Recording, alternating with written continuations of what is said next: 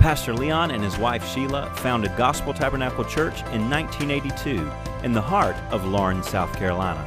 Since then, the Lord has richly blessed and increased the ministry and family of Gospel Tabernacle Church. Here at Gospel Tabernacle, we believe in the power of the Word of God to change the hearts and lives of believers. Gospel Tabernacle is a family church ministering to the whole family through the charismatic teaching ministry. Today's message will grow your faith and draw you close to the Lord as you open your heart to God's Word and His Spirit.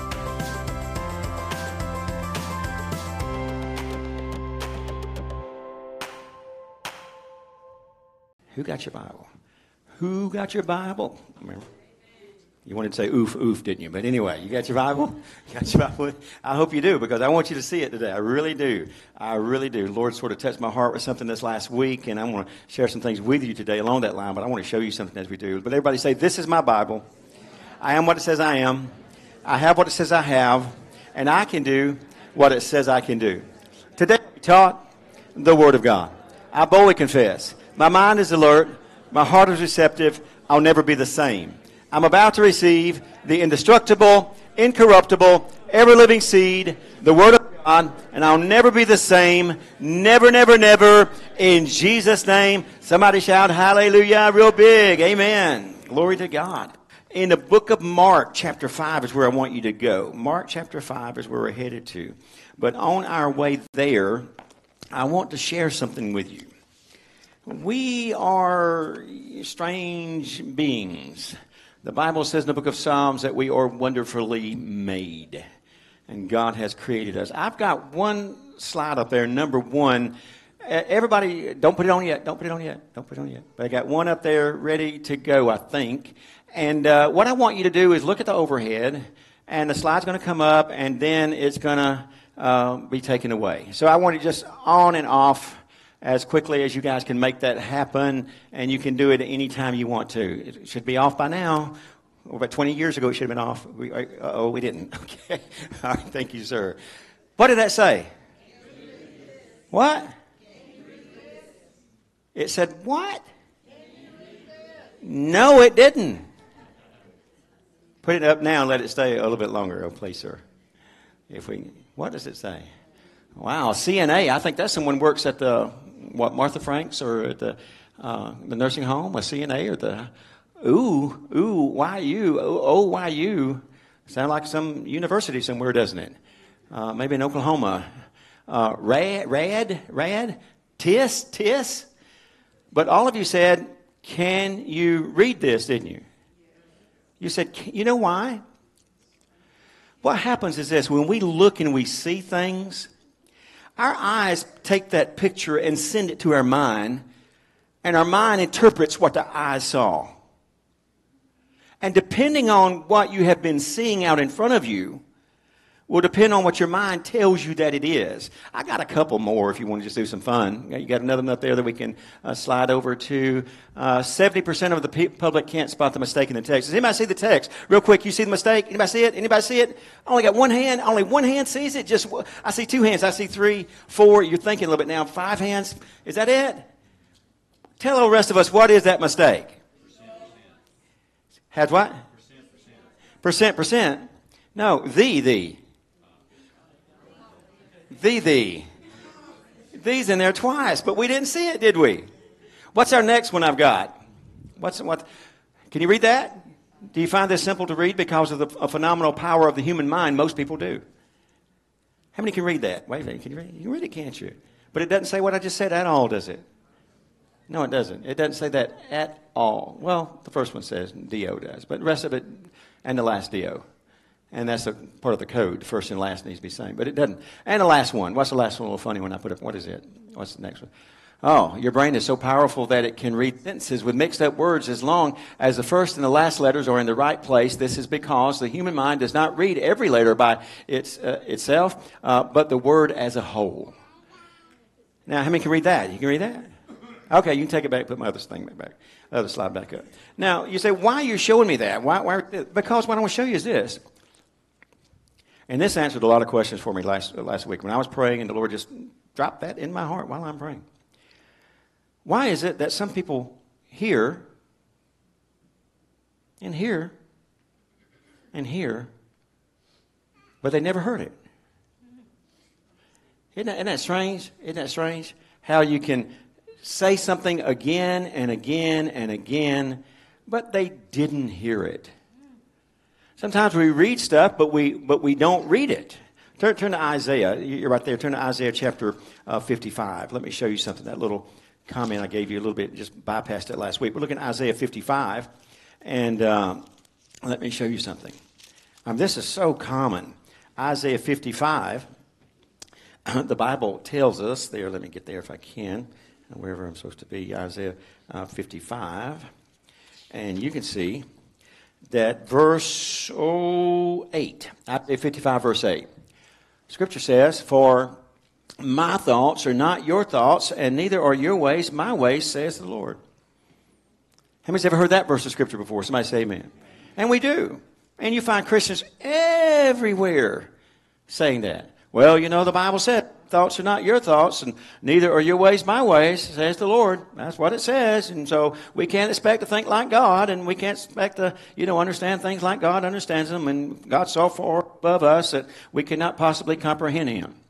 But you just read verse 8. Now back up one verse, just one only. Verse 7, "Let the wicked forsake his way, and let the unrighteous man his thoughts, and let him return unto the Lord, and will have mercy upon him, and to our God, for he will abundantly pardon. For my thoughts are not your thoughts." So whose thoughts is he talking about? Is that right? It's the wicked. This is what you read. So as Christians, we should never be speaking that verse. Not at all. No. But yet you hear it all the time, and you hear Christians speak that all the time. If we went to 1 Corinthians, maybe we don't have time to get all of that today, but if we went to 1 Corinthians, I think chapter 2, or I don't know, 16, 18, right along in there, we'll find that the Bible says that we have, as children of God, we have the mind of Christ. We have, everybody say, I have the mind of Christ. And so we've got the mind of Christ. But yet, anywhere you go, just about, I've heard seminary professors, in fact, that's who told me that about 3 weeks ago, about that particular passage of Scripture, and quoted it. And so he quoted it in his words, which they're not his words because he didn't know it, but out of context. It wasn't within the context of what we're reading, and it did not make any sense to what he said, and it didn't apply, but yet he thought it did. So what have you read? Or what have you seen? If any of you have ever worn glasses or something like that, when you get glasses, they have this thing called accommodation. And you get your glasses or you get a new set of specs or whatever they might call them, that kind of thing, and you say, "I can't see out of these things." And you call and you tell the eye doctor, "I can't see out of these things." And the eye doctor says, "Well, you need to wear them a while." So that what? So that you can get used to them, right? Because your brain has been used to interpreting things through your old eyeglasses, through your old ones. And then when you get new ones, your brain says, "What's this? What's this?" And it still wants to see the old ones until the new ones are worn long enough to take effect. And then you begin seeing things. Your eyes accommodated. It's called accommodation. Your eyes accommodated what you were viewing, what you were looking at. And what happens is this. Sometimes we, as children of God, we don't read what we thought we read. We don't hear what we thought we heard.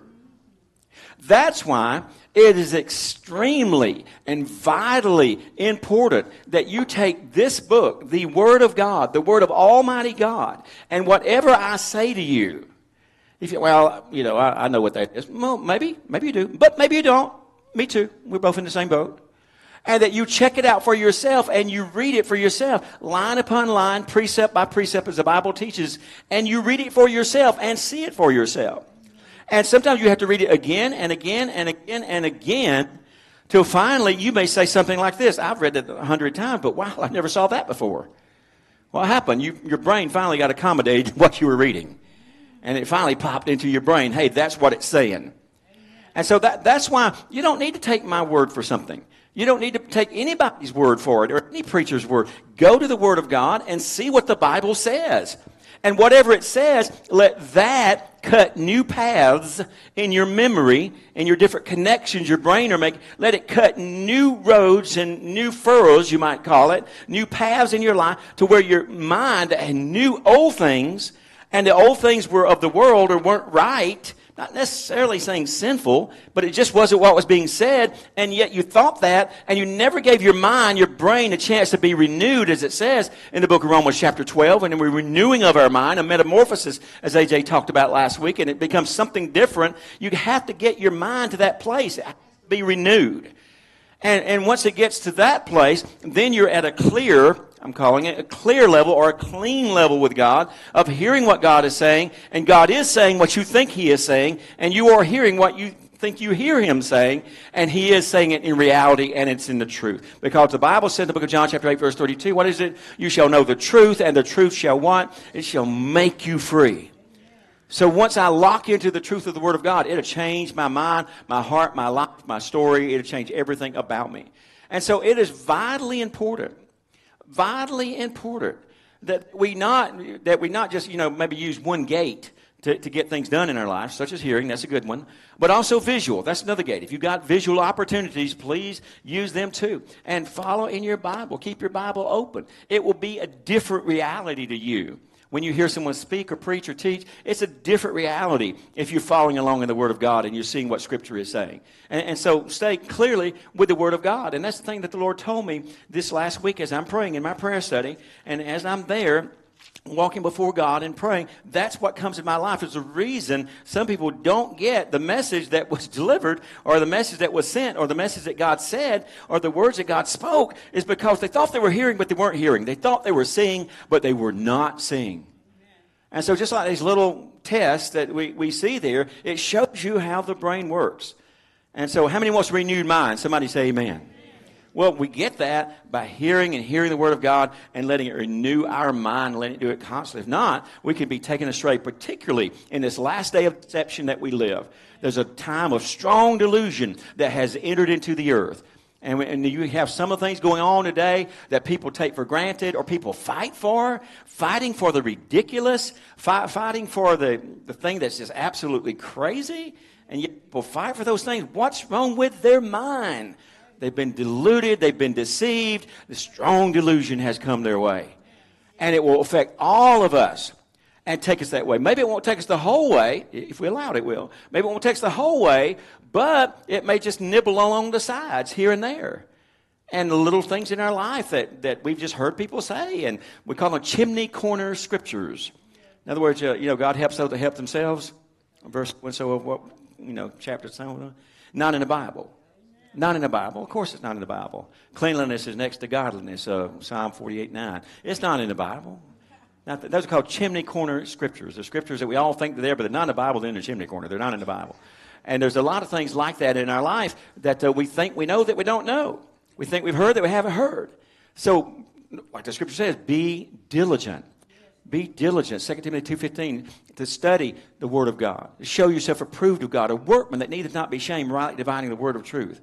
And so we do that in our lives. We study the Scripture. So that's where we're headed today. Look at Mark chapter 5, and let's sort of read our text that I've been talking about here for the last couple of sessions that I've been with you, and we'll go from there and see what else God's got for us. What I've got for you today, and what I'm getting into, if I ever make it there, and I'm doing my best to make it there.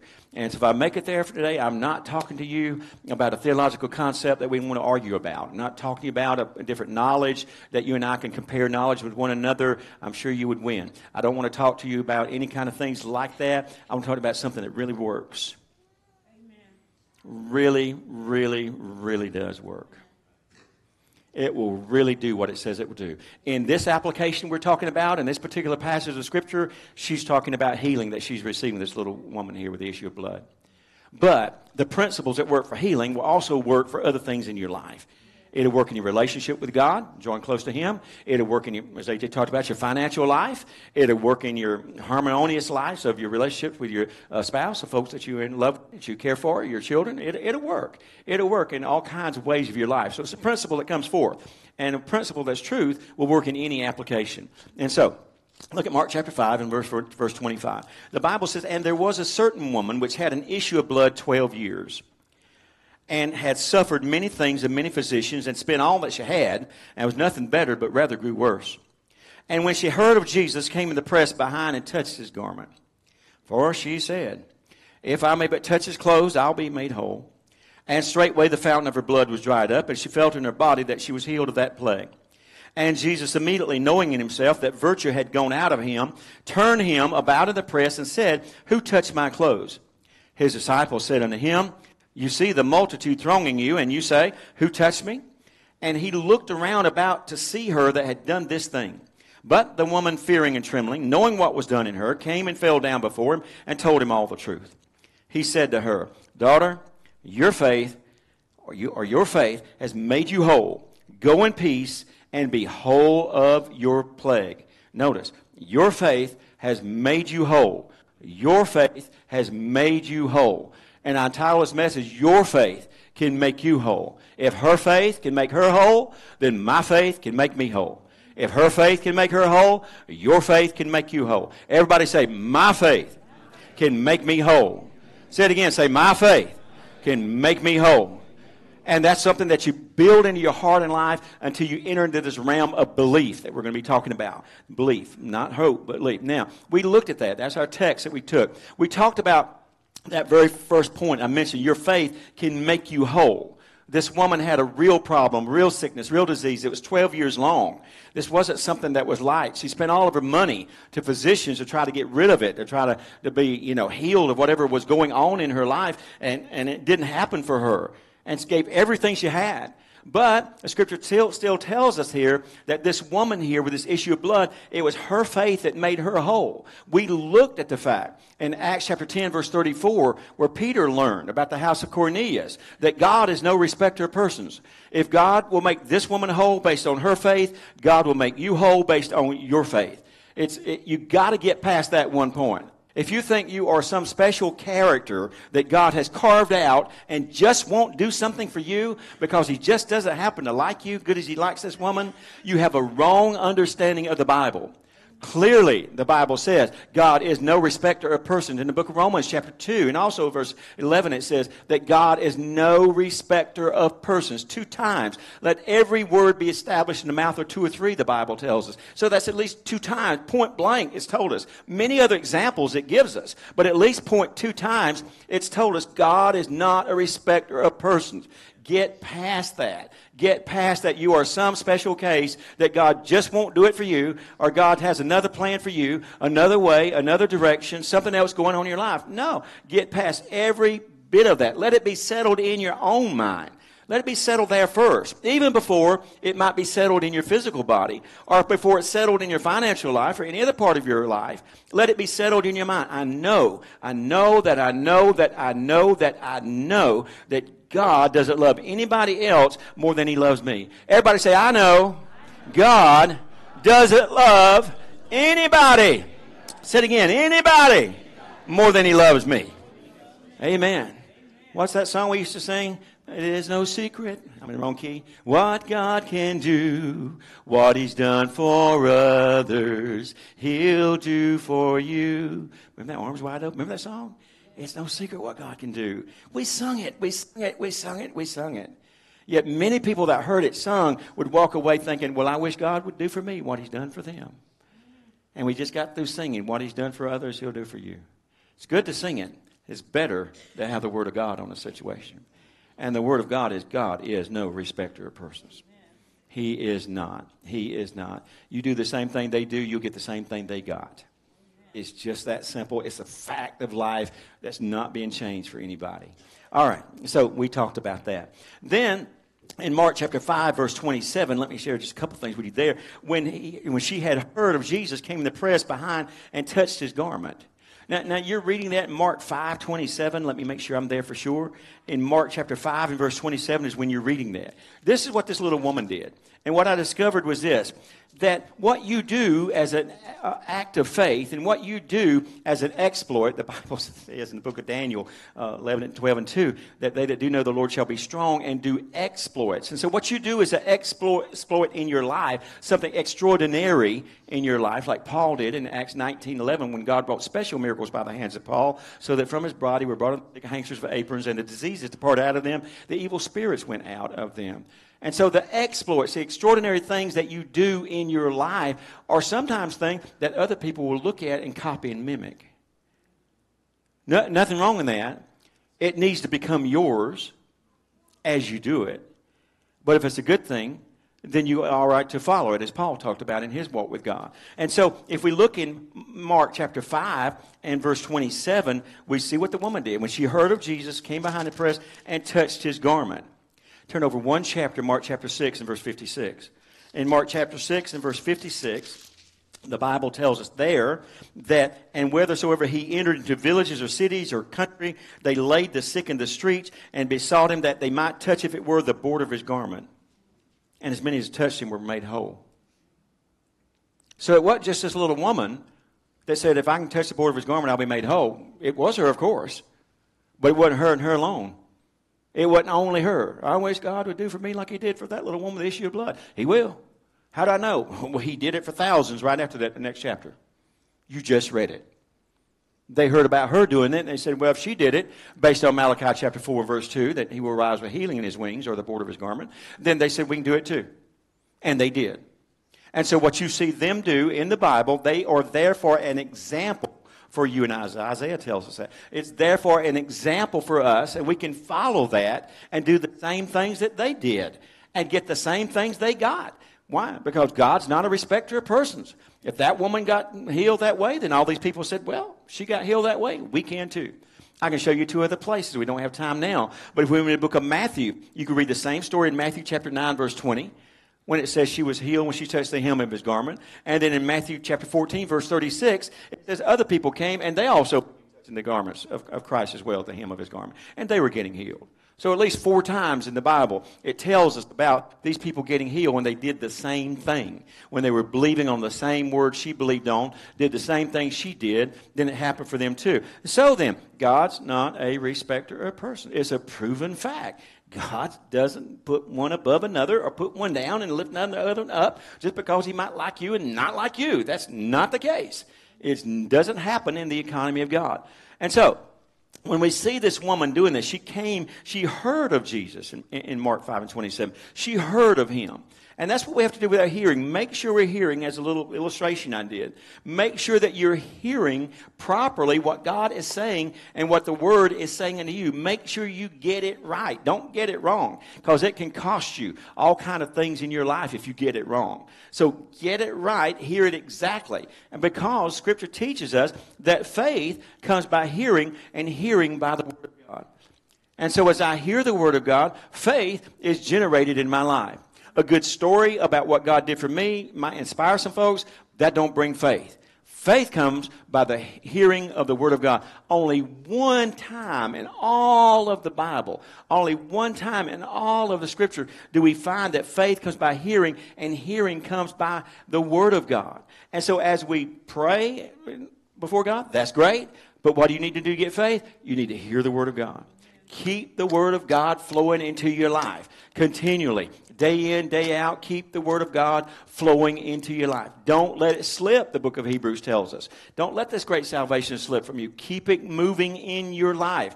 Don't give up on it. Let it stay there again and again and again. I'm going to hear the Word. I'm going to speak the Word. I'm going to believe the Word. I'm going to walk the Word. I'm going to talk the Word. I'm going to act the Word. We're going to stay in the Word again and again, over and over and over again. We hear the Word of God. How many wants to be a hearer? Say amen. If you are a hearer, then you will become a believer. Amen. It's without fail. Faith comes by hearing, and hearing by the Word of God. If someone says, well, I guess I just don't have much faith, what you just said was, I'm not listening to the Word of God. Because it is an impossibility to hear the Word of God and faith not to come. Romans 10:17, faith cometh. It's continually coming to those who are hearers of the Word of God. And so as we hear the Word of God, it is bringing faith into our life. We saw in the Scripture several places where they came to Jesus to hear and to be healed. Not to be healed first, but to hear and then to be healed. To hear and be healed. Hear and be healed. And so the starting point for healing is hearing. Hearing. I don't know if you have any. If you don't, you probably ought to get you some. But did you know that back in the day there were cassettes, and back in the day there were CDs, and back in the day, now there are downloads that you can get where you hear nothing but healing scriptures. Healing scriptures. And someone might start you off in Exodus 15:26 about I'm the Lord God that heals thee. And, we might go to the book of Psalms 107 and 19:20, send his word and healed. And all those things that begin to take them through. And if you're having an issue in healing of your life, then the first thing, get you a download of that. Get you a CD. Get you something. Cut off the crazy box that we listen to in our house and cut off that thing and get you something. In fact, load it. I have a phone here, and I've got it loaded here on my phone, and I listen to it around the clock. Around the clock, I'll listen to things of God and hear preaching and teaching of the Word of God, and sometimes just scriptures just being spoken, the Word of God being read continually. And what that does is continually build faith in your life. Now then, think about it. Sometimes if we have sickness and disease in our body, then we will do, as we should, we will do everything we possibly can do to receive healing. Amen. We will call a doctor. We will, after we ever get him on the phone, right? The receptionist on the phone. Call a doctor and we'll make an appointment. We will take time off of our work. We will set aside that appointment. We block our schedule. Come see me today. Do this, Leon. No, I can't. Got this appointment today. And you make time for that appointment. And you get dressed. You wear whatever's appropriate for you to go to that particular exam or testing or doctor appointments. You go. And you listen to what the doctor says, attentively listening to him of what he's saying and what he's talking about, those kind of things. And sometimes it's a little hard to listen to him. I remember a doctor one time I had when I broke my arm several years ago, and I was talking to him about it, and he asked me. I asked him, I said, "What you doing?" He said, "I'm doing this." And I said, "Well, how's that going to work?" And he said, "We're like this," and something. And I asked him another question, and he said, "Let me ask you something. You writing a book?" I said, "No, but it's the body that you're working on, and I want to know what you're doing."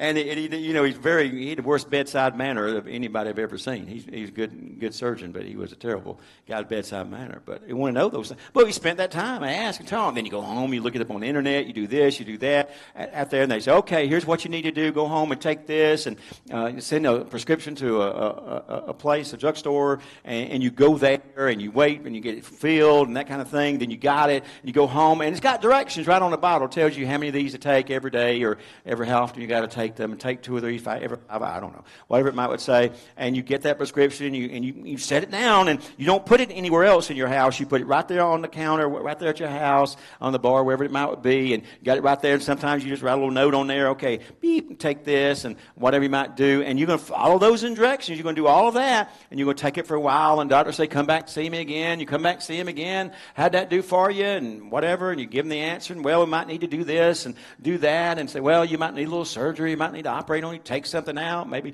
try to put something in." I don't know what they might do, and all those kind of things. And then you spend time and days and weeks and months and thousands of dollars to do all of those kind of things, do every bit of that kind of stuff in your life. But why don't we have at least a few minutes a day for the Word of God? Somebody say amen. And if that's where we're at, we're sort of flip-flop on our priorities, aren't we? Well, why would I spend time with the Word of God in my life if it could help me, or maybe just altogether make it not useful for me to go to the doctor or anything like that, because it's already done by the power of the Word of God. Faith comes by hearing. And the reason is that particular fact right there, faith comes by hearing by the Word of God. Amen. People don't believe they'll be healed. They really don't. So y'all pray for me. See somebody's next day, y'all pray for me too. Third day, y'all pray for me too. Hey, you know them? Yeah, call them, tell them, pray for me. Tell everybody to pray for me. Let's call in every prayer chain we can call in. Let's ask every way we can ask it, and whatever. And you really don't believe in. Somebody say amen. Or oh me, whichever one will say. No. Because if you know that you know that you know that you know that you know, you know it. And the only way you got there is because you heard it, and you heard it, and you heard it, and you finally believed it. And that belief was so powerful in you, it created a healing force on the inside of your life. People used to get mad years ago with Kenneth Copeland because he talked about the force of faith. Well, I can't help it. It is a force. Get mad all you want to. It still is. It still is. It is something that will do something. It'll work in your life.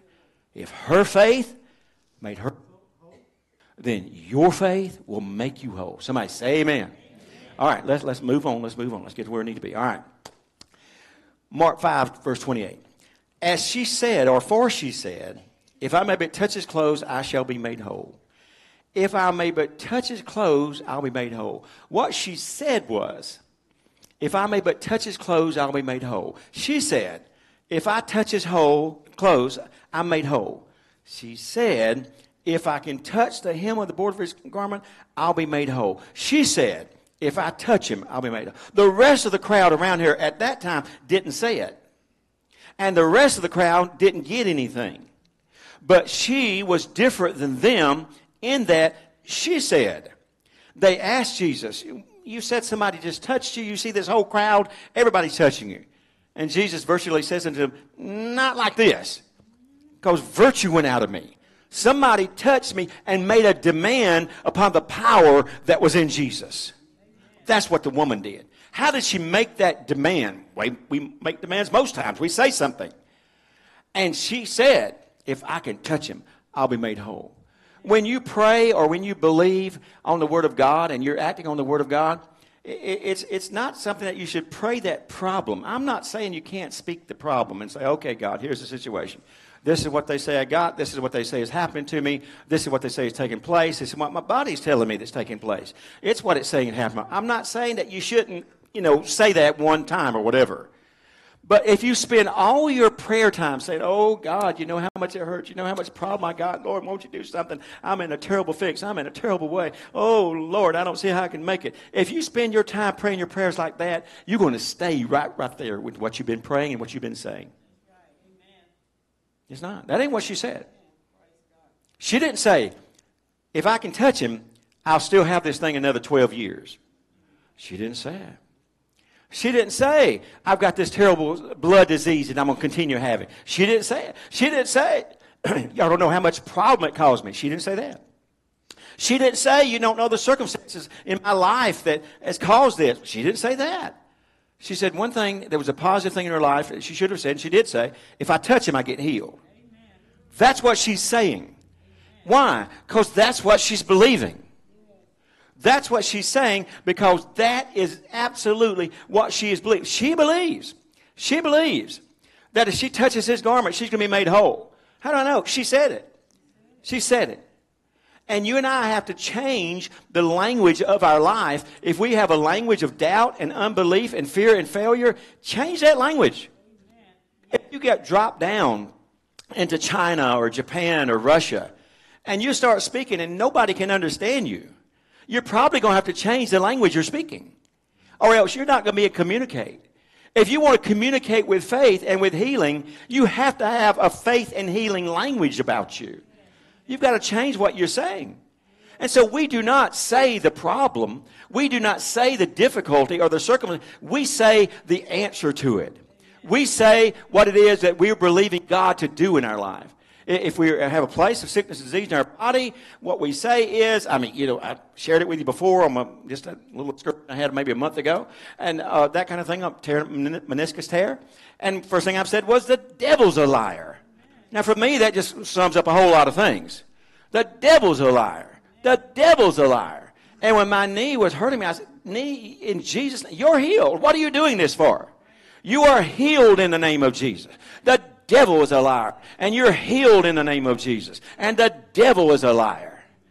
That's my first words coming out of my mouth.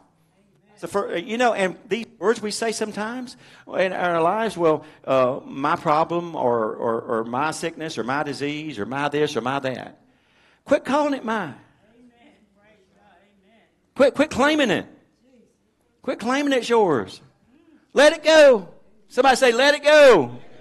Quit holding on to it. You holding on. Quit holding on. Quit holding on. My this or my that, my something else. No. I don't want to talk about those things and go into those. I say more about any personal physical problems I've been through right here in this pulpit than ever in my whole life. I do that in illustrations and, sometimes talking to you guys, but outside my normal, I don't talk about stuff like that all the time. Not at all. Not at all. And my wife and I, we like that. I mean, I could be walking in the house and fall down half dead on my leg where that meniscus tear was. Sheila wouldn't say, what's wrong at all? She'd say, get up. That's what she'd say, get up. A friend of mine was minister many years ago. He had a problem with one of his eyes, and he pastored a very large church in Greenville, South Carolina. And he was there, and I knew a pastor of his, associate pastor with his, and he had one eye that just wouldn't track with the other one. And the associate pastor one time asked him, he said, hey, Brad, and he said, what's wrong with your eye anyway? Brad said, which one? He didn't know what he was talking about. He didn't know what he was talking about. Well, God gave him a wonderful blessing with healing in his life. But you know, the thing is this, is you need to say what the answer is you want. Don't say what you don't want. You don't call your dog and say, dog, go there.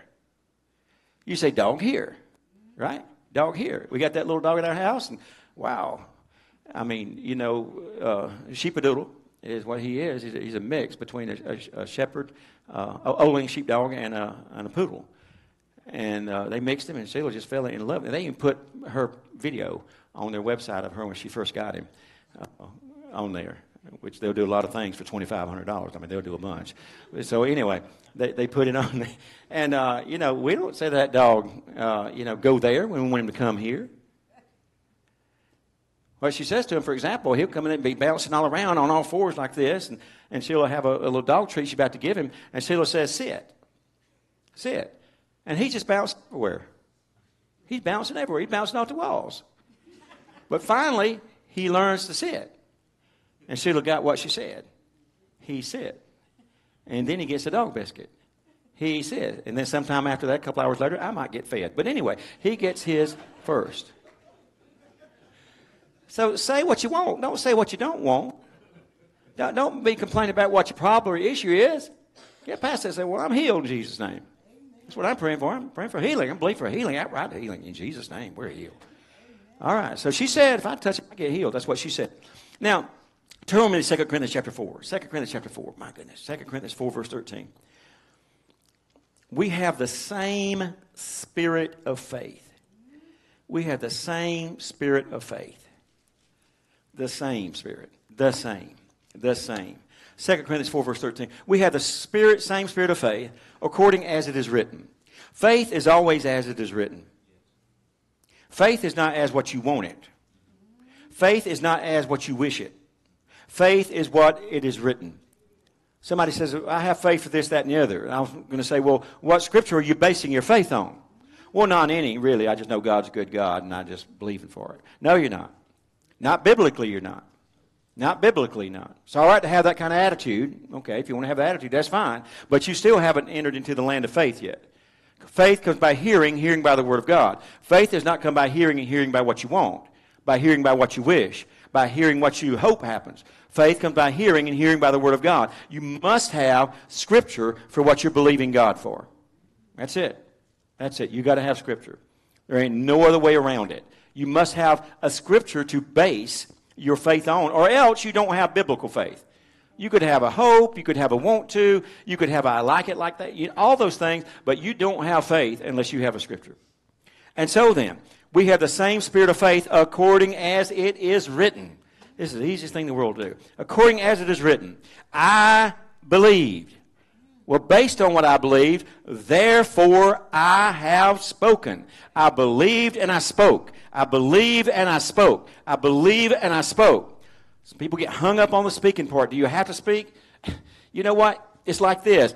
If you don't speak, you probably don't believe, because the Bible says you believe and you spoke. And if you do believe, you won't have any problem speaking. It won't be a problem to you saying, I got it when you got it. You believe and you speak it.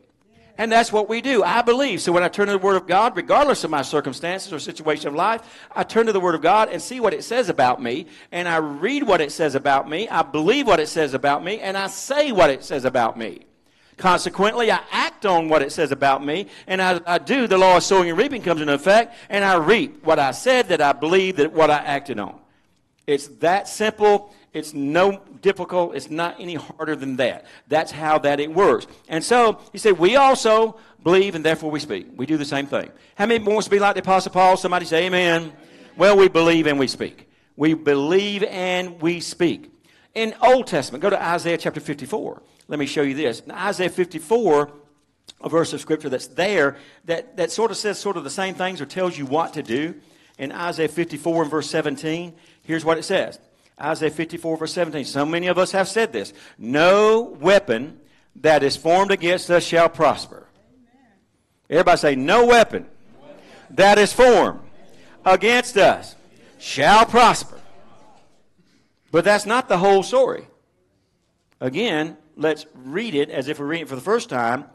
And every tongue. What's a tongue? A word, a saying, something said, something spoken. Every tongue that rises against you in judgment, when that tongue rises against you in judgment, God shall condemn. Somebody say no. Say, kick that pastor out. No. It doesn't say God will condemn it, does it? Who does it say will condemn it? Me, you, thou, we, us, you. You shall condemn it. You condemn the tongues that rise up against you. You're the one that does it. How do you do that? With your mouth. That's how you condemn. You do it with your mouth. The devil's a liar. I just condemned the devil. That's right. The devil's a liar. The devil's a liar. Just condemn the devil. That's one thing I've done, boy. I love to rub it in the devil's face.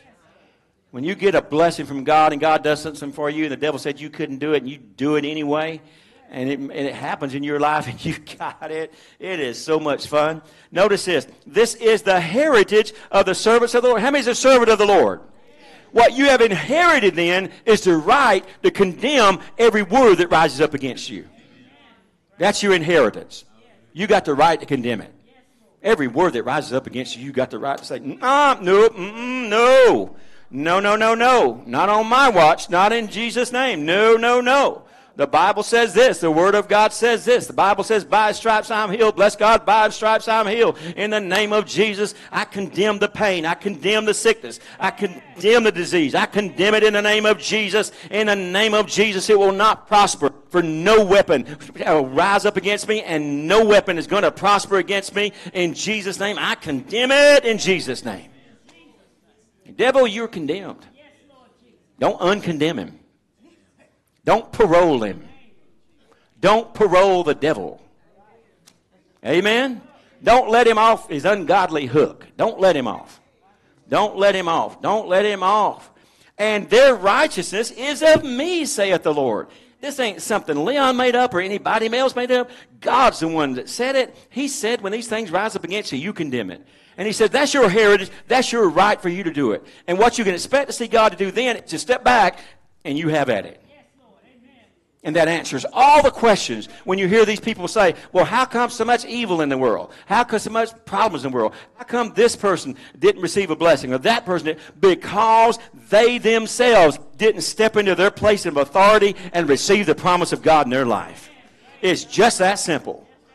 Just that simple. Then the next word they say is, well, you're just condemning us. No, I'm not condemning you. I'm setting you free in the name of Jesus. That's what happened. It set me free. If it did me, it'd have set anybody else free. Glory to God. Amen? Somebody say hallelujah. Amen. Amen. That is how it works. That's just what takes place. I mean, there it is. There it is. And we've got these choices in our life. Oh, my goodness.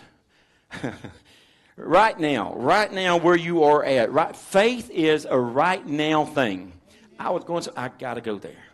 Go with me real quick. Look into the book of, I'm going to give you two places and we're going to try to shut her down. But look at Romans chapter 8. Let me show you something. A lot of people go to Romans 8 with this passage of Scripture and they need to back up just a little bit and really see some things that's there that maybe you read and you didn't read and thought you heard and you didn't hear. But in Romans chapter 8, oh my, let's come around to verse 24 here in just a moment. But here's the issue. Here's one of the biggest problems in the church today. The church doesn't want to say anything or really even believe anything until they see it. They don't want to say anything. They don't want to believe anything until they know it. They don't want to see it. They don't want to believe it until they experience it. Well, I wish one day God would do that for me. I wish one day that God would touch my life that way. Oh, one day I'm believing for the Lord to give me the greatest blessing in this life. Oh, when's it going to happen? I don't know. But one day I'm believing for God to do it, and it's just going to be a wonderful thing. We sing songs about, oh, won't it be wonderful over there? Won't it be wonderful over there? It will be wonderful over there. It really will. I don't take any away from that song. But if you make that song absolutely about being wonderful over there and you don't never have any wonders right here, then you got a problem in life. I even named Sheila's dog. His name's Shaggy. His name's Shaggy the Wonder Dog. Shaggy the Wonder Dog. I wonder why we paid so much for that dog. But anyway, Shaggy the Wonder Dog. Shaggy the Wonder Dog. So have some wonders right here on this earth right now. Have some wonders right now. You don't have to wait forever. What you have to do is this. Your faith has to be now. If it ain't now, it ain't faith. Now, I'm not going to take anything away from you, because if it ain't now and it ain't faith, you might have some hope. Hope's good. It's good to have hope. I have the hope of my salvation. I have it present. There's this theological terms. You could look them all up. But I have my present salvation. It happened in the past at the cross. And I'm believing for my future hope in redemption of the body. I'm not redeemed in body yet, but I will be. And have the resurrection. So we've got a past, present, future hope in salvation and faith in God. It's good to have a hope. I've never been there before. I've never been to heaven before. But I have a hope that if I leave this earth before God sort of wraps everything up and brings us back, that I'll go and spend a few years or a few days or something in heaven. How many has a hope of heaven? Say amen. I do. I have a hope of heaven. I have a hope of heaven. I've never been there, never seen it, never experienced it. But I have that hope. I have a promise of Scripture that I can base my hope on. Hope's good. Hope's good. But faith is always now. In Hebrews 11:1, what does the Scripture say? Now faith is the substance of things not seen, the evidence of things not seen. And so faith is now. Faith is always now. And if it ain't now, it ain't faith. What could it be? It could be hope. Hope's a building block of faith, but hope don't get you anything. I can hope to go to heaven all day long, and unless something happens before this day's over, I'm probably going to stick around here in Lawrence. Right? And I can still have a precious hope. It is a wonderful hope. Wonderful hope that should I leave this earth and go to heaven, that's a wonderful hope. But it may not happen. Man, it hadn't happened right now, and it hadn't happened in the last 5 seconds or since I even said that. So, it's not a now thing. It's a hopeful thing. Now, look in the Scriptures in the book of Romans chapter 8. Paul said this. Romans 8, verse 24. For we are saved by hope. Now, Paul tells us other places, Ephesians 2, 8 and 9, but through grace and through faith are we saved. We understand all that. And Paul does too. But he's talking about the hope of eternal life. The hope of the resurrection. The experience that we have in the future. For we are saved by hope, but hope that is seen is not hope. Hope that you see ain't hope. You're not hoping for something. I mean, I couldn't sit here and say, I'm hoping for an iPad. I got an iPad. I'm not hoping for an iPad. I got one. And now this is an iPad Pro. It's a very nice one. And they may have made another one since I bought this 2 weeks ago. No, about a year ago now. They changed so quick. And so maybe they got a new one by now, and I might be hoping for the new version. I can hope for that. But I can't hope for the iPad Pro I got. I got it. Everybody say, he's got it. I got it. There ain't no hope for that. That's what Paul said. In verse 24, he says, for we are saved by hope, and hope that is seen is not hope. If you can see it, you're no longer hoping for it. I mean, you don't go get you something to eat, and they bring the, plate to you. If you went to a restaurant, if you were at home, and they brought something to you and to eat and that kind of stuff, and you sit there and look at it and say, I hope I got something to eat. I mean, it's right there. All you got to do is start eating. It's right there. You're no longer hoping for it. Now, you can, and I've been in some places sometimes. Remember, several years back, we had these tornadoes go through, and it cut the power out at our house. And so we said, we'll ride in town and get something to eat. We rode down to the clock, and I said, I hope their power stays long enough to cook me something to eat. That's legitimate. But once they got the food to my table, I quit hoping. Right? Started eating then. Hope is always out there.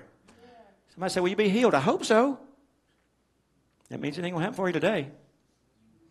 Because hope's always in the future. You always got it way out there in the front. One day, somehow, someplace, somewhere, just maybe, I'm believing God's a good God, and He is. He's a loving God, and He is. He's provided for my healing, and He has. And I just hope I get it one day. But hope that is seen is not hope. For what a man sees, why does he yet hope for it? You don't keep hoping for what you can see. That's knowledge. You know you got it. It's not even faith. It don't have to be faith. It doesn't take any faith.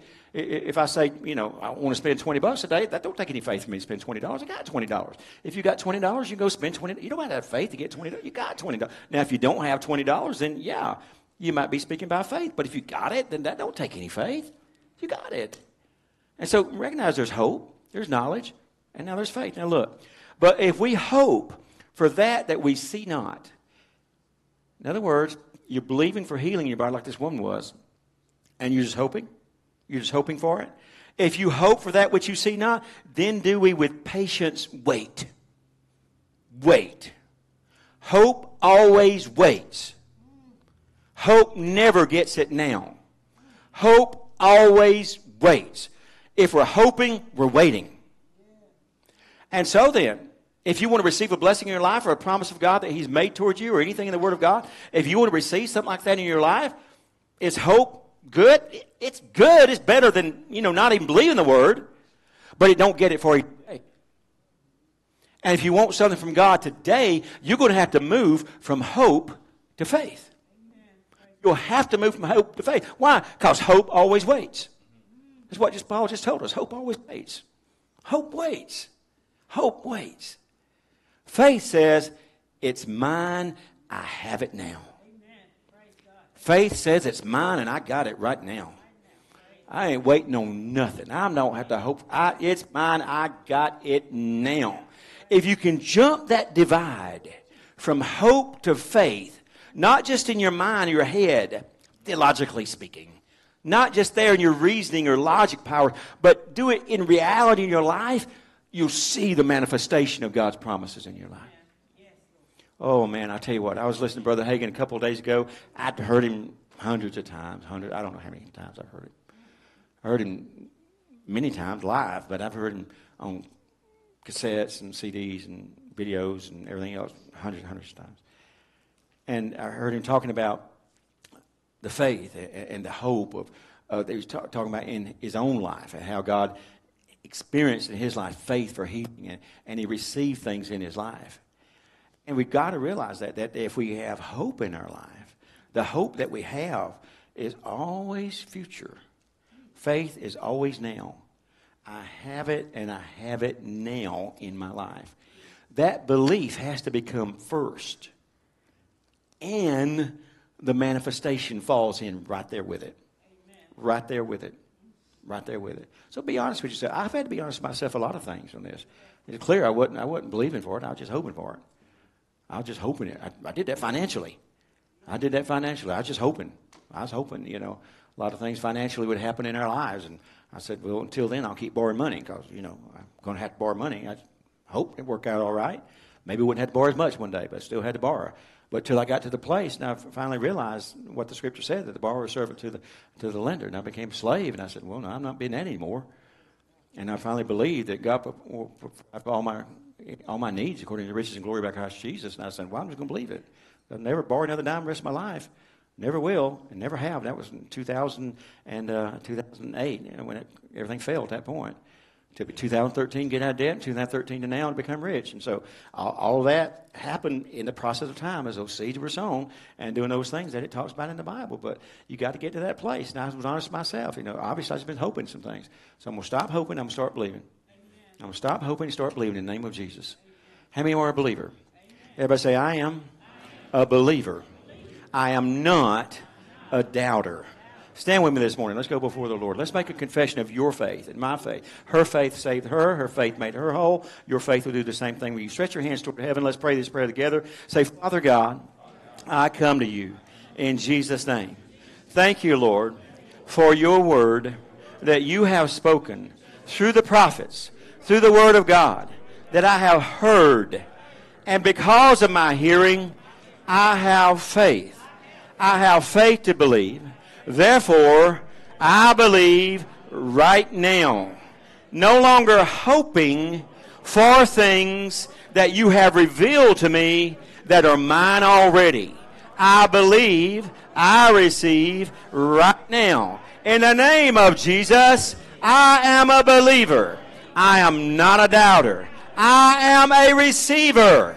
I do not lose. I win in the things of God when I put the things of God into operation in my life. So therefore, I believe. Say it again, I believe. Say it again, I believe. Say, devil, I believe. Say, dear God, I believe. I believe. In the name of Jesus, I'm a believer and I'm a receiver. In the name of the Lord. Somebody say amen, amen. God bless you, amen. God is good. He is good. Thank you for listening to this faith-filled message. Please connect with us at our website, gospeltabernaclechurch.com, so we can continue to be a part of your faith walk. And if you're listening today and you've never made Jesus Lord of your life, now is the time to do that. Now, today is the day of salvation. Pray this prayer with me. Dear Father, I believe you sent your only begotten Son, Jesus Christ, to die for my sins on the cross, and you have raised him from the dead that I might be alive in him. Jesus, I confess you are Lord of my life. In Jesus' name, amen. If you prayed that prayer, welcome. You're now in the family of God. You're a child of God. Connect with us. Let us know if you prayed that prayer. We want to be right there alongside you as you walk out this journey of faith in Christ. God bless you.